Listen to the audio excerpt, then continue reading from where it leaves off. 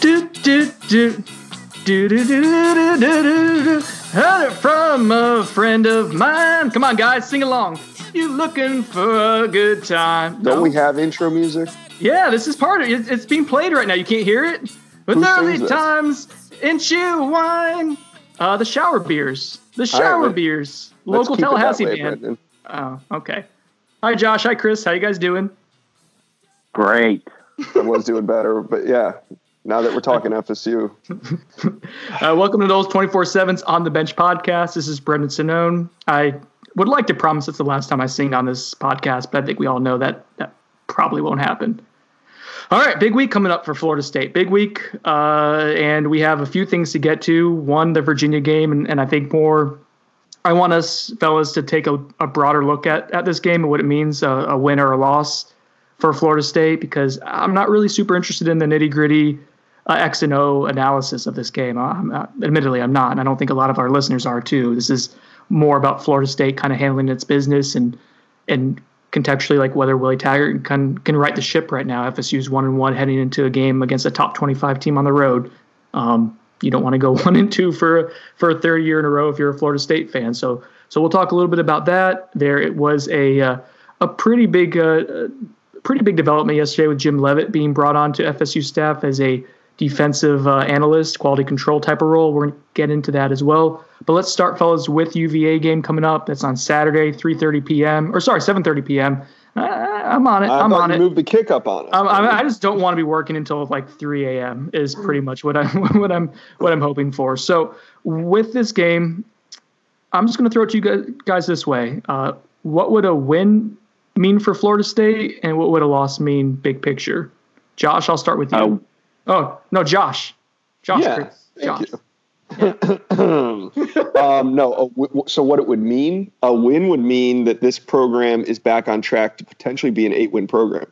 A win would mean Willie Taggart really put some goodwill toward his tenure here. It would be a big win. It would be a big road win within the conference. They start conference play 1-0, and they are now 2-1.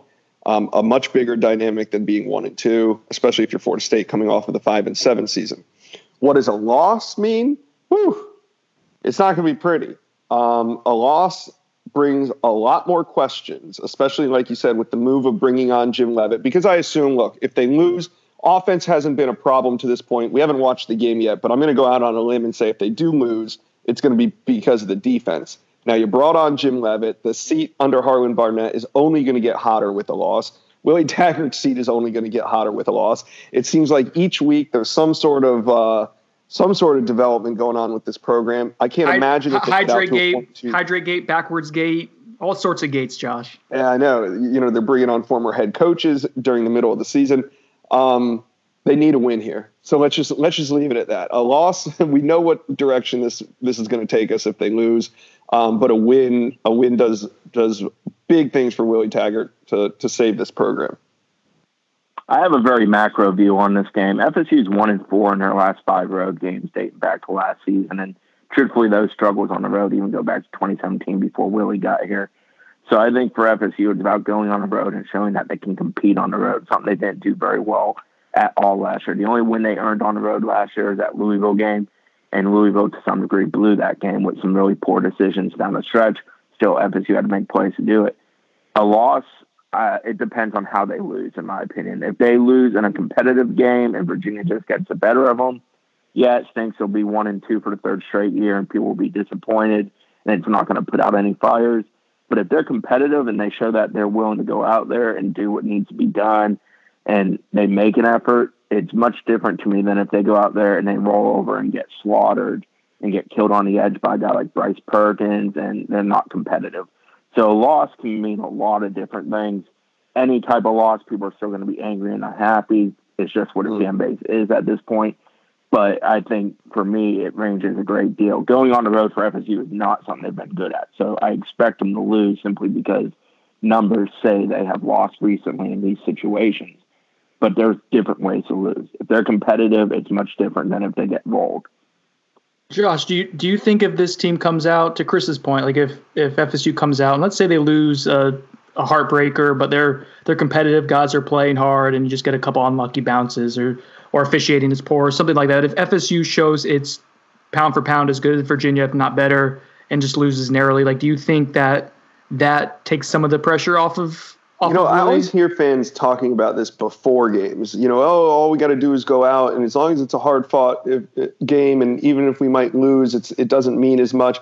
How come I've never been on the message boards after any loss whatsoever, where people are just okay with the performance because they played hard and it was maybe some penalties? Like, there's going to be a meltdown no matter what. No, at this point, I think wins matter.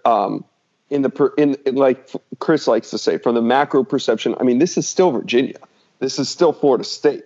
These are games that they should be able to go through their schedule and count as wins. I know the program's in a little bit different spot right now, but this game needs to be won. If it's a loss, it's a loss. It's a loss. Like, I'm not looking at it any differently, and I don't think fans will either. Yeah, but my point more so was that when they've won on the road recently, which I'm talking over the last 3 years, I'm thinking Wake Forest and Duke back in 2017. Those were touchdown games. They won by 7, and then the Louisville game last year where they won by less than a possession. But the losses have been 35-3 at BC back in 2017. And then last year you got Notre Dame 42-13. Even NC State, where FSU was somewhat competitive last year, they lost by 19. So to me, it's not. I'm not counting numbers. It's not solely the margin. But can FSU go on the road and play a good football game? Like, to me, that's the first thing I want to see before win or loss. Can they play a good football game? And people are always going to freak after a loss. It's just how it kind of works in this fan base at this point. But to me, FSU needs to go to Virginia and play a good football game. It would be great if they won. If they lose a good football game, people are going to be unhappy. But it might be a building block to being better when they hit the road again. Well, I'm not going to say Clemson because Clemson's going to beat them, but Wake Forest on the 19th of October, or BC in early November, or even Florida at the end of the year. It's a building block to those moments.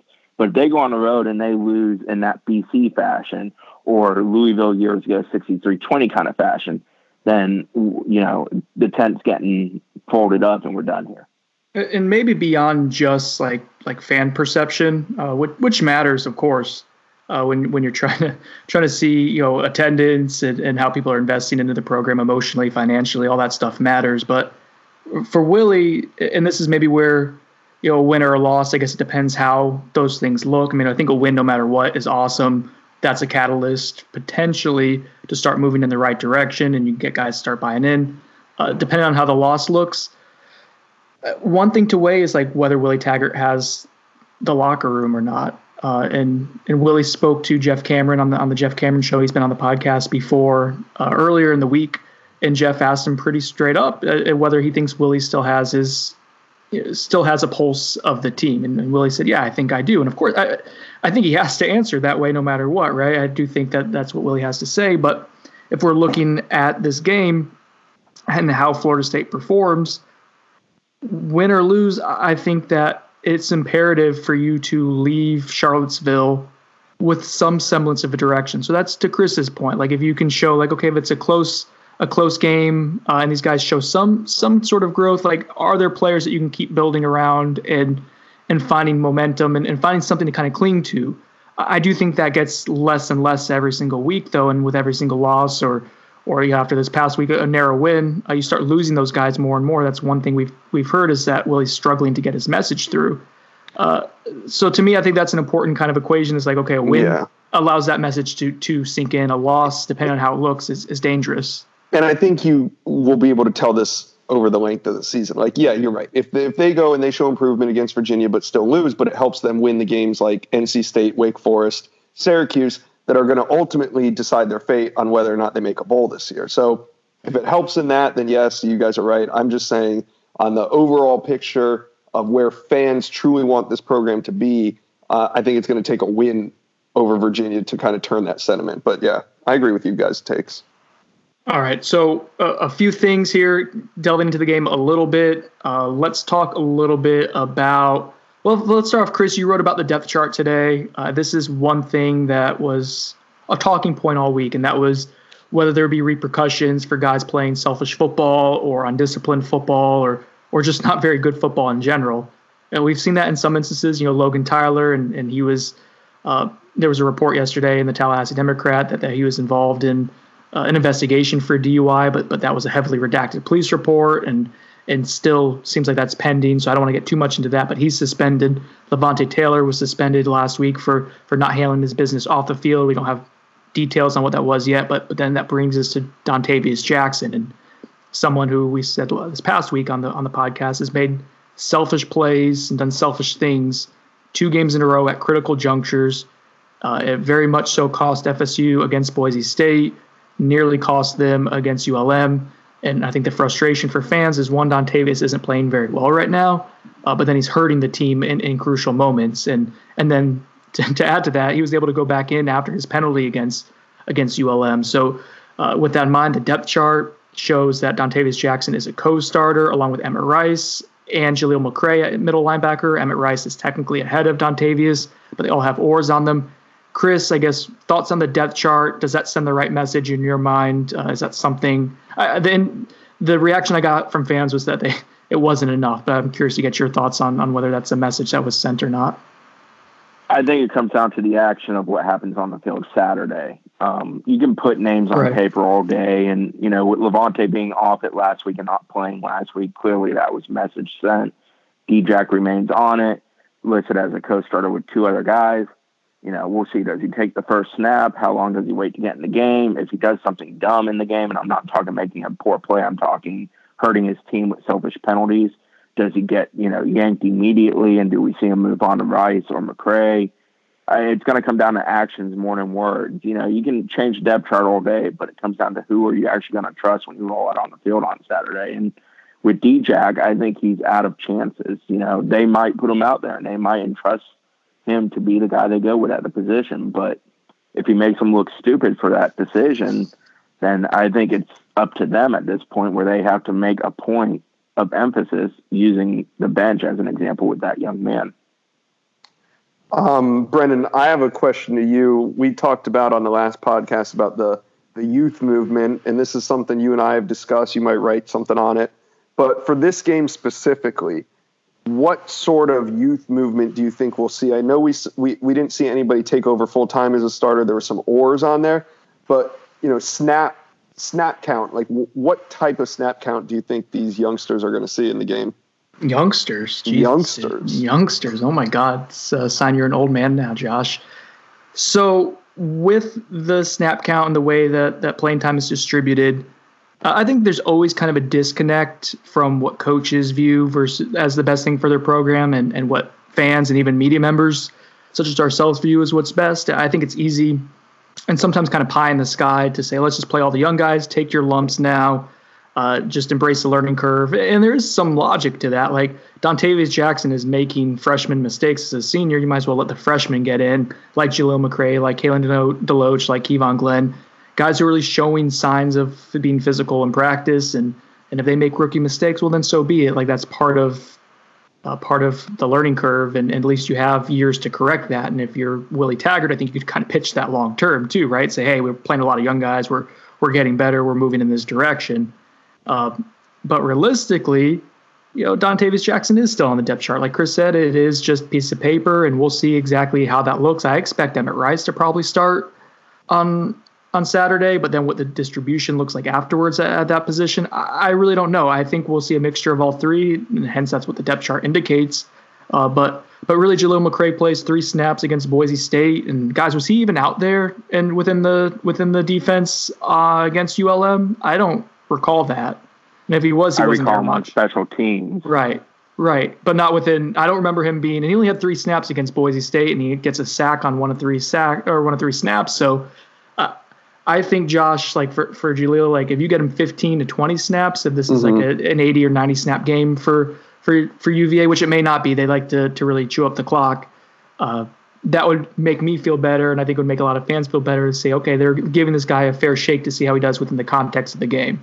The other side of that coin, though, man, is Akeem Dent is at safety, and he's one of those guys who's listed at OR too with Levante Taylor and Cyrus Fagan. So he's a co-starter with 2 other guys, and Akeem showed you exactly what having a freshman can do negatively this past week, where he got a a penalty on a punt return and hit a guy who had called a fair catch. And it's a young guy trying to make a play and trying to hustle. And I think you take that over a stupid, unnecessary personal foul penalty where you're just trying to hurt someone after the play. Like, you take that all day long.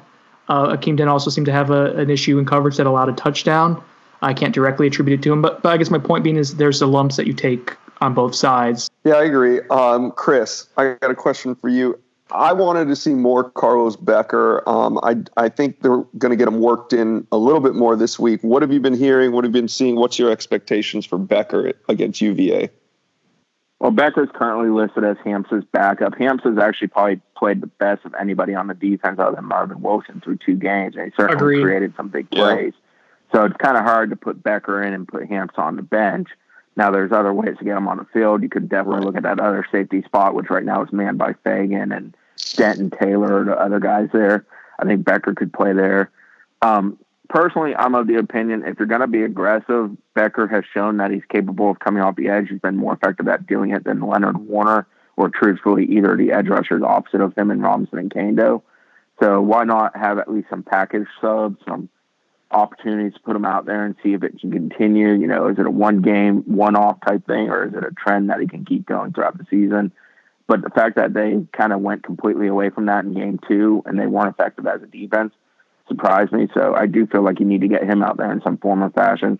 And he's one of a few guys I think they need to get out there more. I think Bernardo Green's a guy that needs to get more at-bats. I think Dennis Briggs is a guy, especially in a game like this one coming up where setting the edge is going to be so vital to your success defensively. I think Dennis Briggs is a guy that you should probably maybe give some at-bats in that edge position when you're just trying to, you know, keep Bryce Perkins in the pocket, force him to be a passer, take away the rushing attack, take away at least one side that he can rush to effectively. So, yeah, I think it's important for FSU to properly use their defensive personnel, and they need to start giving some others some at-bats because what they've leaned on heavily through 2 games has failed them largely. Look at Chris Nee with the creativity.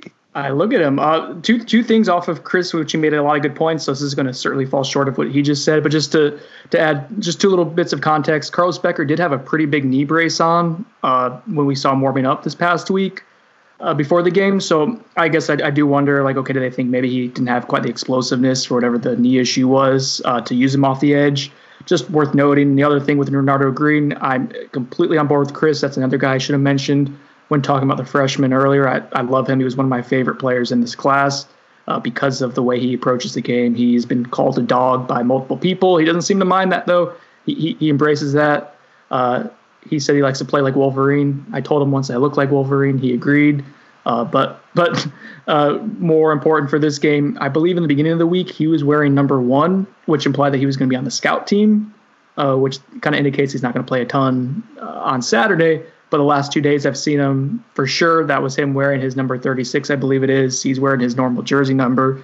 Maybe he's integrated into the game plan a little bit more. How about that? Interesting. I'd like to see him out there. Can we one thing Chris kind of hinted at a little bit was setting the edge. It's going to be important for Dennis Briggs. UVA has a really athletic quarterback, Bryce Perkins. I don't want to spend too much time on this, but it was a talking point through the week. Leonard Warner's comments, I'm going to read them real quick, and I know this is something that the fan base got riled up over. We'll provide context in a minute, but so this is what Leonard Warner was asked about Bryce Perkins. He said, obviously he is a pretty good runner, but I don't think we are going to have too much trouble with him. His voice didn't break like that when he was talking. That's mine. We have a good game plan built up. I think we have a pretty good plan for controlling him. I think that's... I hope so. I mean, well, yeah, you would think so. I do think that the fan base is hyper aware of any kind of sound bites that just don't come off as very clean right now. I, for one, don't think that Leonard Warner meant it as a slight against Bryce Perkins. I keep wanting to call him Bryce Petty. I don't think he meant it as a slight against Perkins, but I do think he could have chosen his words a little bit more carefully. I don't know if that's fair or not. But certainly it did come off as kind of dismissive to a guy who's one, a pretty good quarterback and very productive this past year for Virginia, and two, a guy who plays on a defense that hasn't really stopped anyone yet. And both those teams are expected to be higher or lesser quality than what Virginia's expected to be. Chris, did you take issue with Warner's comments?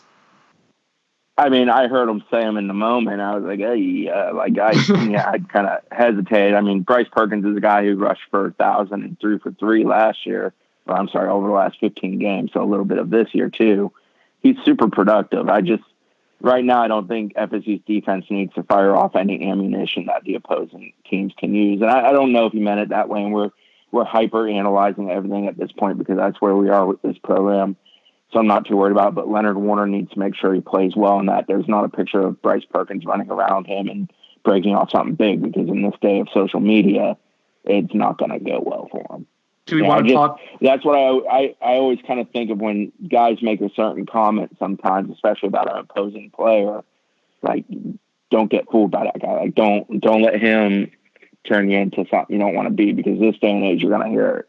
You're going to hear it from more than just a couple people, hit you in the ribs and letting you know about it. Social media is such a culprit with that it's just not going to go away.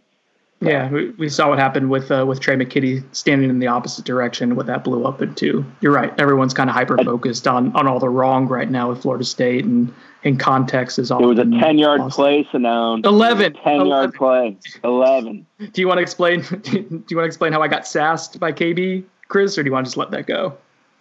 I feel like I got sassed. I think I was talking to Jay Black when you were talking to Kendall. I'm like one of the few people defending that play, and I asked KB about it, and he wasn't a huge fan of the question. We'll just leave it that way. But he sure as hell knew how many yards they got. Do we have anything else on this game before we take a break and talk about Jim Leavitt? Anything else on this, Josh? I know you were looking at some big picture things. I want to make sure I'm giving your platform to wax poetic with your hot takes. No, I feel good about everything we've said. Let's get to the break, talk about Leavitt on the other side. This episode is brought to you by Progressive Insurance. Whether you love true crime or comedy, celebrity interviews or news, you call the shots on what's in your podcast queue. And guess what? Now you can call them on your auto insurance too, with the Name Your Price tool from Progressive. It works just the way it sounds. You tell Progressive how much you want to pay for car insurance, and they'll show you coverage options that fit your budget. Get your quote today at Progressive.com to join the over 28 million drivers who trust Progressive. Progressive Casualty Insurance Company and Affiliates. Price and coverage match limited by state law. Okay, picture this. It's Friday afternoon when a thought hits you. I can spend another weekend doing the same old whatever, or I can hop into my all-new Hyundai Santa Fe and hit the road. With available H-Track all-wheel drive and 3-row seating, my whole family can head deep into the wild. Conquer the weekend in the all-new Hyundai Santa Fe. Visit HyundaiUSA.com or call 562-314-4603 for more details. Hyundai, there's joy in every journey. All right, we're back. And guys, Jim Leavitt is at Florida State. I saw him today. I didn't know it was him at first because I only saw his backside, and I don't know what Jim Leavitt's backside looks like. But confirmed that he is indeed here at Florida State. He is coaching up the defense, or at least evaluating, watching the defense. He can't technically coach them during practice. Josh has a good article on the can and can't do's for Jim Leavitt. Fellas, do you? I'm trying to think of the right place to start here. Well, how about a crappy pun? Do you like it or do you love it? The addition of Jim Leavitt. Well, I'm a big fan of Jim Leavitt, so. Brendan. Chris, I think Chris said it best in one of the threads. FSU with Jim Leavitt is better off than FSU without Jim Leavitt, but this is not a cure-all to FSU's woes on defense. I mean, this isn't going to this is a move that's being made mid-season. We see a lot of these guys get hired on as at Alabama or Auburn or Tennessee and some of these other coaching staffs that load up on off-field personnel. Well, they do it, in the spring or even during the summer, where these analysts can kind of get to know the program, watch film of all the teams that they're going to face over the summer, watch it, get ready for these teams. So Leavitt's coming in basically after week 3. I mean, yeah, he was at practice today, but for all intents and purposes, he's starting like week 4 of the FSU season. So I think his presence there is going to be welcomed by Willie Taggart. I can't say that Harlan Barnett will necessarily feel the same, but Taggart's the head man. It's his defense, and he's called the shots. That's the interesting dynamic here, right? Is Jim Leavitt comes in as a guy with a lot of experience as a defensive coordinator, and Harlan Barnett is clearly someone that we think is on the hot seat, for lack of a better phrase. His job's very much. Hey, it ain't just us, Brendan. When this news hit last night, I got texts from a couple college coaches. One of them, the first one I got was just the eyes emoji with a screenshot of the tweet of the breaking news, and people. Was it Safed Dean doing the eye emoji that sent it to you? Oh, you said a coach. Never mind. It was a coach in the Big Ten. No names, but yeah, I mean, everybody's watching this move. It's no secret FSU's defense is struggling. It's no secret that Willie Taggart tried to hire Jim Leavitt once already when he arrived at Florida State.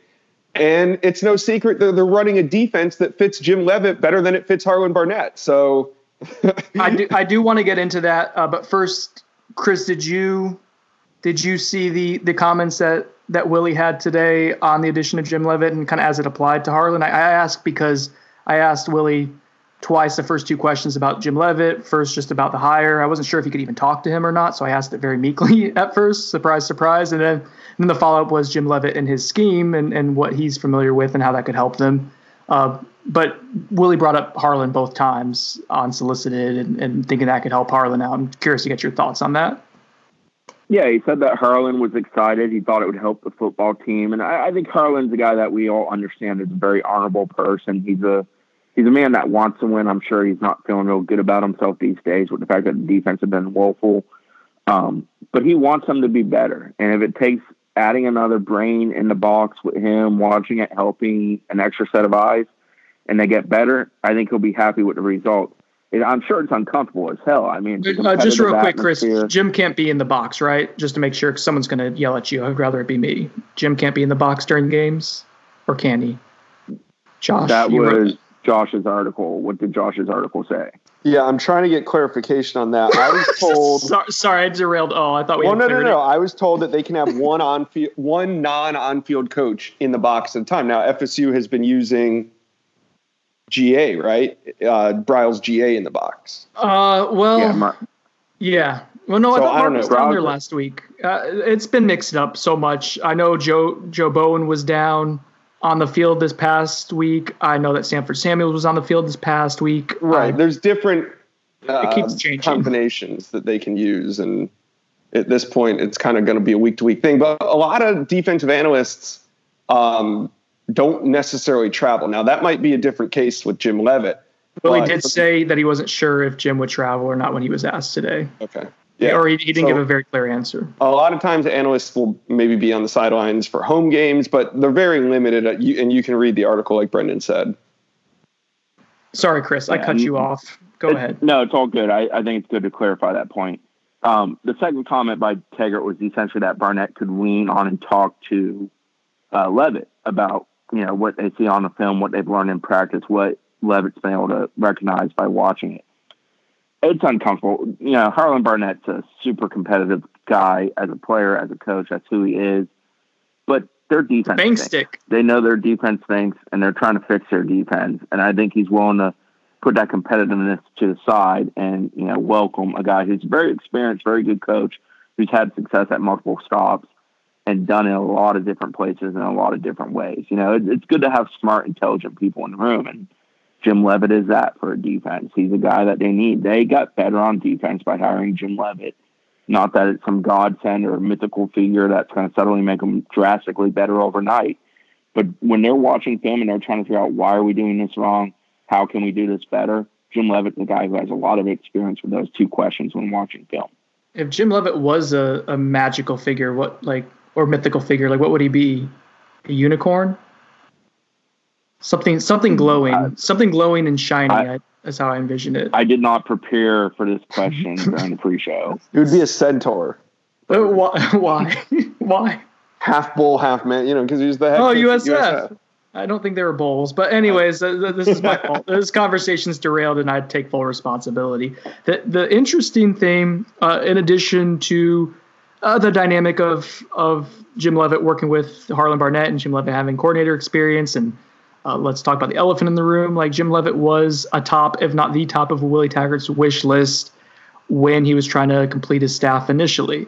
I remember being told by someone at the time that had direct knowledge of the hiring situation that FSU very much so wanted, Willie Taggart very much so wanted Jim Leavitt to come with him from Oregon, but Oregon wasn't going to let that happen. Oregon was still, and Phil Knight particularly, was still kind of salty over the way Willie Taggart left and using, I forget if it was a booster or team plane or something like that on a recruiting trip. And during that recruiting trip, basically negotiating with Florida State. And hence they want to make life difficult to not make it easy for Willie Taggart to bring on Jim Leavitt. And they gave him more than $1 million a year to coordinate the defense. And that was after he wanted the head coaching job at Oregon and went to Mario Cristobal. That dynamic ended up not working well.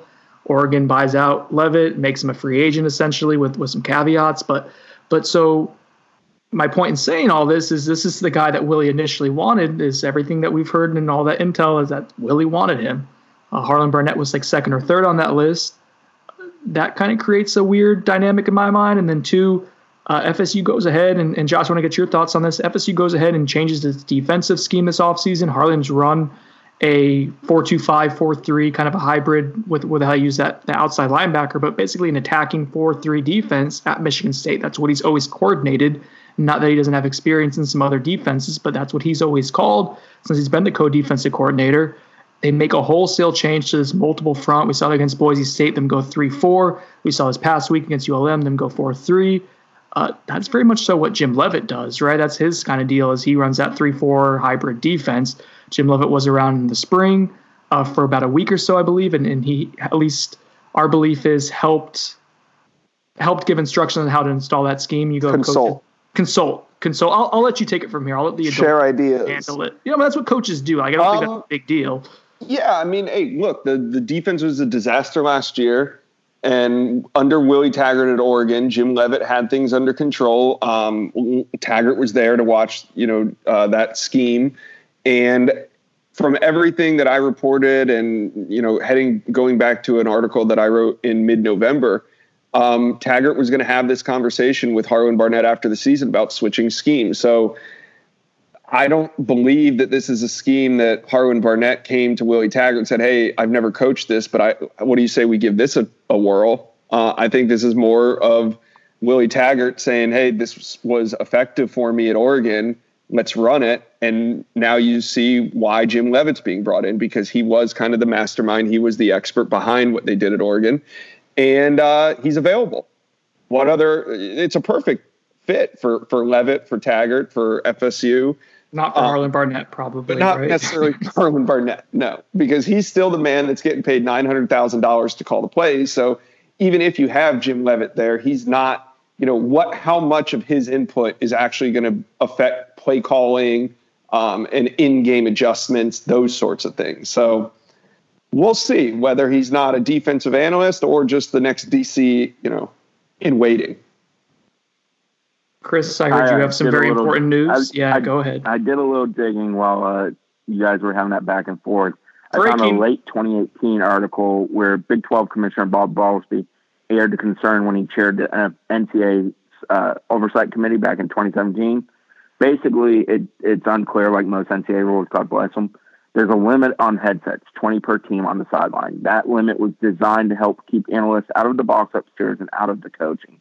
But it does not definitively say that they're not allowed up there. So that's one of the things where I can add to that. Here's how it goes, Chris. The 20 headsets go to 15 coaches. That includes on-field coaches, head coach, and GA.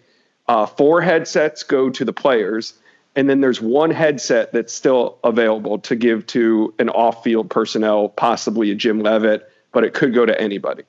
Josh, knowing that off the top of his head is perhaps the most remarkable thing that's ever been uttered on this stupid podcast. How did you know that? That wasn't planned at all. Chris dug it up. I knew he was going to mention it. I didn't know you were. What? I always surprise you guys sometimes. Every now and then the wife dresses up in a little lingerie and surprises you. What? Sorry. Continue. No, but what were we talking about? We were talking about, I like that Chris also took the time to dig up the most minute thing that was possible when we're talking about big picture, coaches losing jobs, whatnot. Chris goes and gets clarification on that point that was talked about 5 minutes ago. Basically, the dynamic with Jim Leavitt running we're not running. God, see, I'm stirring the pot there with Jim Leavitt having a very, very detailed understanding of the defense that Florida State is trying to run, one that maybe isn't a organic fit for Harlan Barnett. Seemingly it's something that Willie Taggart wants from his defense. Willie Taggart is at least helping call plays right now on defense. I'm not saying he's dialing it all up. That's not what I'm trying to say. He's getting signals in there and he's directing things on defense as well. So him getting a little bit of help from Jim Leavitt, I guess, was pretty sensible, right? Yeah. Right. I think anytime you can hire a 40-year coaching veteran who's worked at all levels and has recently been involved in the college game, you do it. Like, to me, that's a no-brainer. And when it's a guy that could step into a role if you do have to make a change because the defense doesn't improve, that's an added bonus. And I think that's what Jim Leavitt is. Yeah, and to go along with that, I think now Florida State does have a viable option if they are to make a midseason change at DC.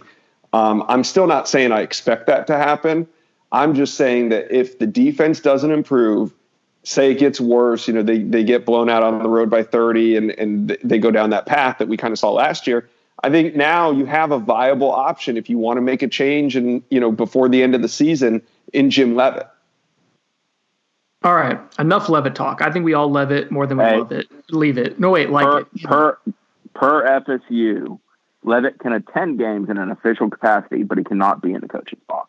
All right. So there's your clarification. But he could still wear a headset, even if he's not in the box. He could wear a headset on the sideline. Right. He could be on the sideline. And I don't think he could actually coach guys up on the sideline, but I think we all know there's some liberties that are often taken there. Mickey Andrews was definitely being hands-on last year in kind of a similar role. So, all right. Enough of that. We all Leavitt more than we like it. And I think it's a good move for Florida State in the long run. I don't want people to blow it out of proportion. I think that's this magical fairy dust where this half man, half bull centaur hybrid thing that Josh has created that doesn't really exist. It's going to fix everything, but it's an interesting development. I think it adds options for Florida State down the road. I think it's ultimately a really good thing to have. What I want to do is tease tomorrow. We are going to have our staff predictions. Josh, do you want to know something pretty cool? Chris and I, because we're both synced up, have correctly predicted in both games the exact amount of points Florida State's going to score. It's pretty neat, right? I'm blown away by you two every week.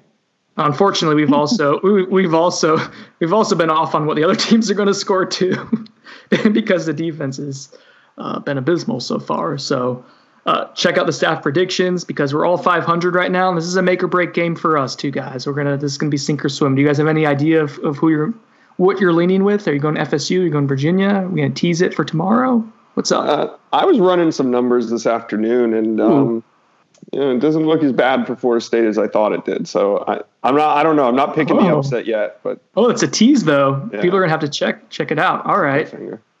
Yeah, I like FSU, it. I'm picking Virginia to win, but if FSU has a shot, FSU needs to score early and put the pressure on Virginia because Virginia doesn't want to play a fast game.